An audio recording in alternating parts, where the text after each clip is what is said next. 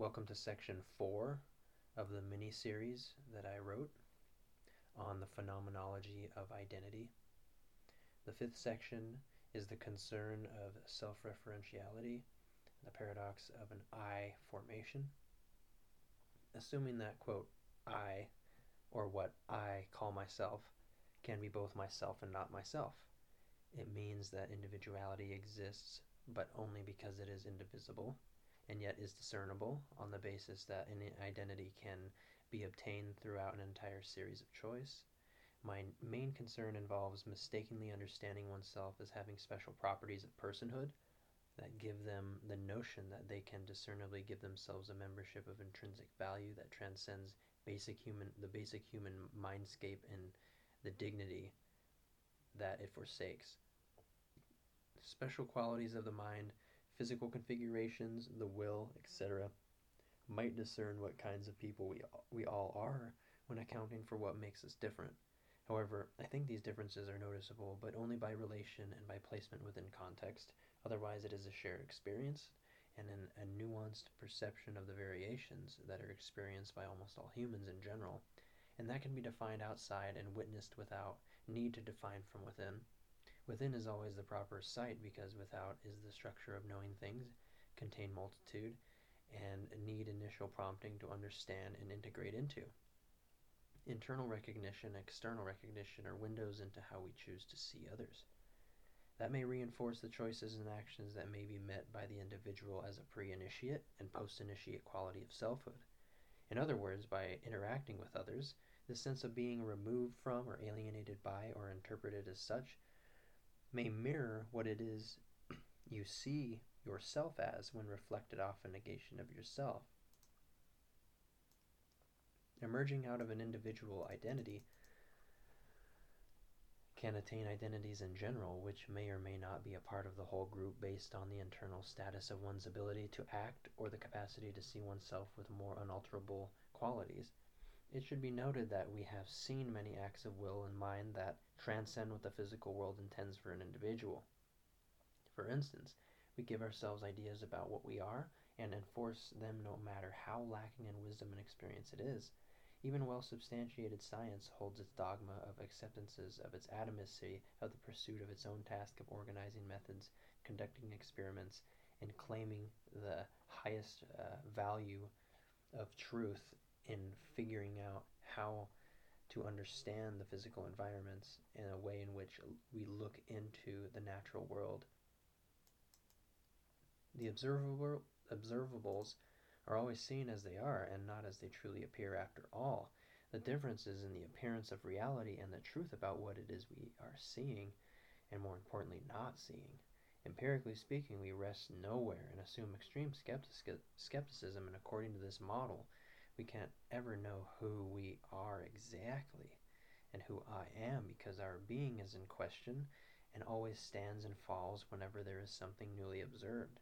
The next step in defining experience rests on how we understand what observing things does to the thing itself.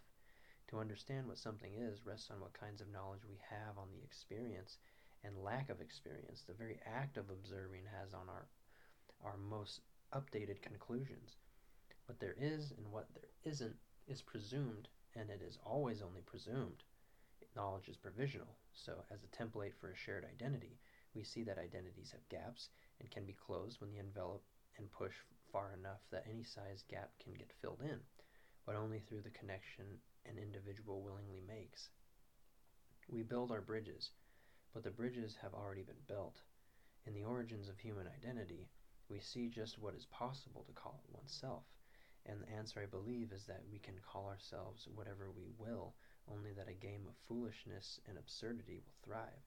We use metaphor to describe ourselves and others, whether accurately or not. When I refer to us, I'm talking about one thing while talking to many people. As if I'm not talking to you, I'm talking to me, as in I feel that each phenomena of sensing my individuality is always the same anywhere. It's sensed but contains something different within the same sense. Maybe then there is nothing to divide, and as always remains indivisible and cannot be multiplied but remains one. We are not simultaneously something and not something, and nor is it a potential defining nature that can be enforceable under my current understanding of human identity in general. Enforcing labels and calling people names is more and more absurd the more we expand on what constitutes what individuality is supposed to consist of. If at all, we can label only by the presence of what kinds of things we invoke. The means by which we are caused and evoked are still unclear and only postulated as being possible, and some remain obscure. Speculating on our perspectives and observations grant the internal acceptance of our own content, our frames of understanding itself, whether accurately or not, upon an interaction of a speculation with its own observable means. These are practices that are sworn on like occult arts, as well as the working of the biological and physical forces in observation that reveal things to us, but leave us at a standstill in how can we give power to explain what it is that happens to us and what it is to call ourselves from a place of lasting observable standpoints. It is up to the internal framework of the one interacting with all modes of other frameworks that can make up the discerning qualities of what it is that can be said about them all. It is not our business yet to know everything, but to investigate further with watching curiosity. What is good for an individual may not be good for the group. Similarly, sometimes simultaneously the group may not be good for the individual and every individual comprising the group. If this is true, some groups must be dissolved for the sake of the healthy sense of individualism, and individuals dissolve for a better collective identity. What then is it? Well, it must not be that collectives are individual entities, nor individuality a collective entity, for they both are one and the same, but not each other. Completion of an idea takes on the formula 1 plus 1 because there cannot be a stick that is held standing without another stick to lean back onto. Its effect rests on pushing up against something. Sticks push up on sticks, only if they weren't there they would fall, which is why maybe arguments fail because the other stick really isn't pushing up against anything because it isn't there. The negation of the effect it has brings on the purpose of dialectical discussion and calls on the need to fill in whatever has been either or intentionally left blank. The unstated reality or undetermined existence of it causes the feeling of being subjected to the removal of the self. It divides the sense of being from what it is, and that it no longer counts as being what I am. It is perceived as not the same identity because it's dialectically othered, but is still on both ends the same unified sense of being, presuming it rests with the same assumptive premises that cause it to exist in the first place. There is, as Parmenides would postulate, that there is always a third man ready to interact for every dialectical pole that is produced. To every identity it is that it is and is not the same quality of being and can only be derived from initiation and accepted from within us all. The individuation must exist within all and by itself due to the separation of forms seen and made by the differences of the whole identity that contains individuals. Therefore it is a finding out process that we are indivisible, and not because we are independent that we cannot be stripped or divided into. Independence seems to conflate itself into the speech of people when they claim to be individuals, but it is not the case because true individuality is interdependence. Section 6. What is it to be a this? Being a this means I'm pointing at something and just saying that it exists. I am, was, and will be a person, but not only that, I am a good person. I am saying this person is good. This person is known to interrupt people. This person is that way. We hear people say this guy without saying what it is to be this guy. The assertion hits, but what it hits is not specified. The one pointing to is being othered and is also being measured up to the action that describes her, but is not being imagined with the same identity as just being a this. It is a secondary reference to being generally this. Is a type of thing in the world. These are all humans. This one, not this one. It's that one. This guy is saying this guy. Being my own descriptor at a moment and not mine as an ascribed in another is where the reference to that comes from. Occupants of thatness are always wondering why others refer to them in such ways that make them feel they are scrutinized and examined as a topic of inquiry that needs a revision. Sometimes interpretations of what can be considered mine is an identity of possession which is painstakingly protected.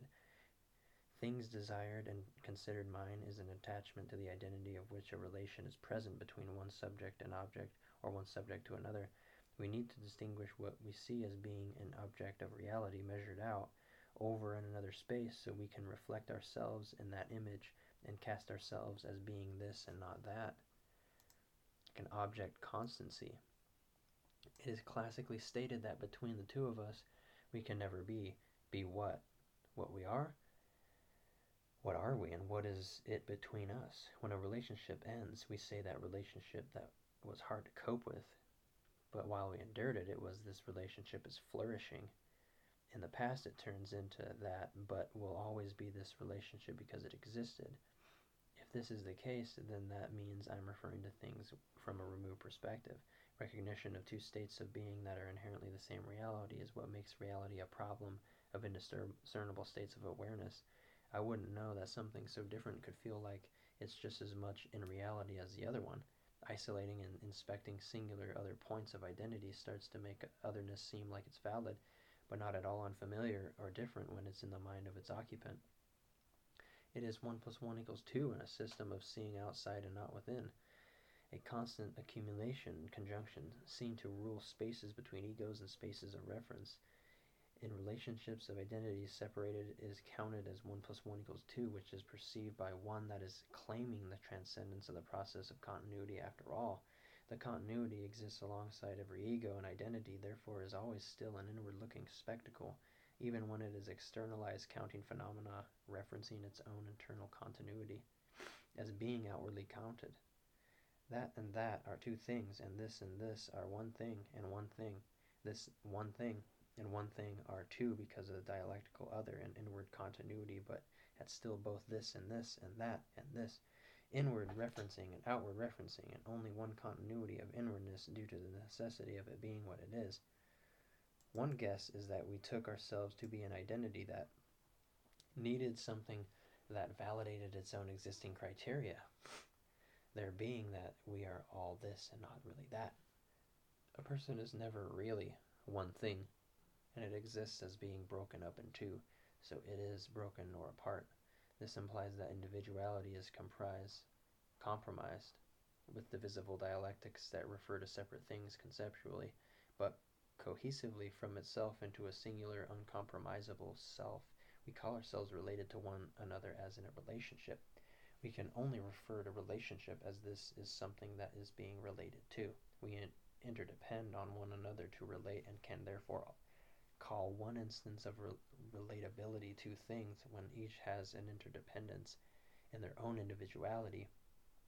Being independent would mean having an absence of relationship and counsel, which is impossible when it's taken by relationship to the continuity of the making of the mind and the identity formations. Being all alone is not relational, but it is an identity because it transcends interdependence, and for nobody else, counting is purely and always just this in isolated form.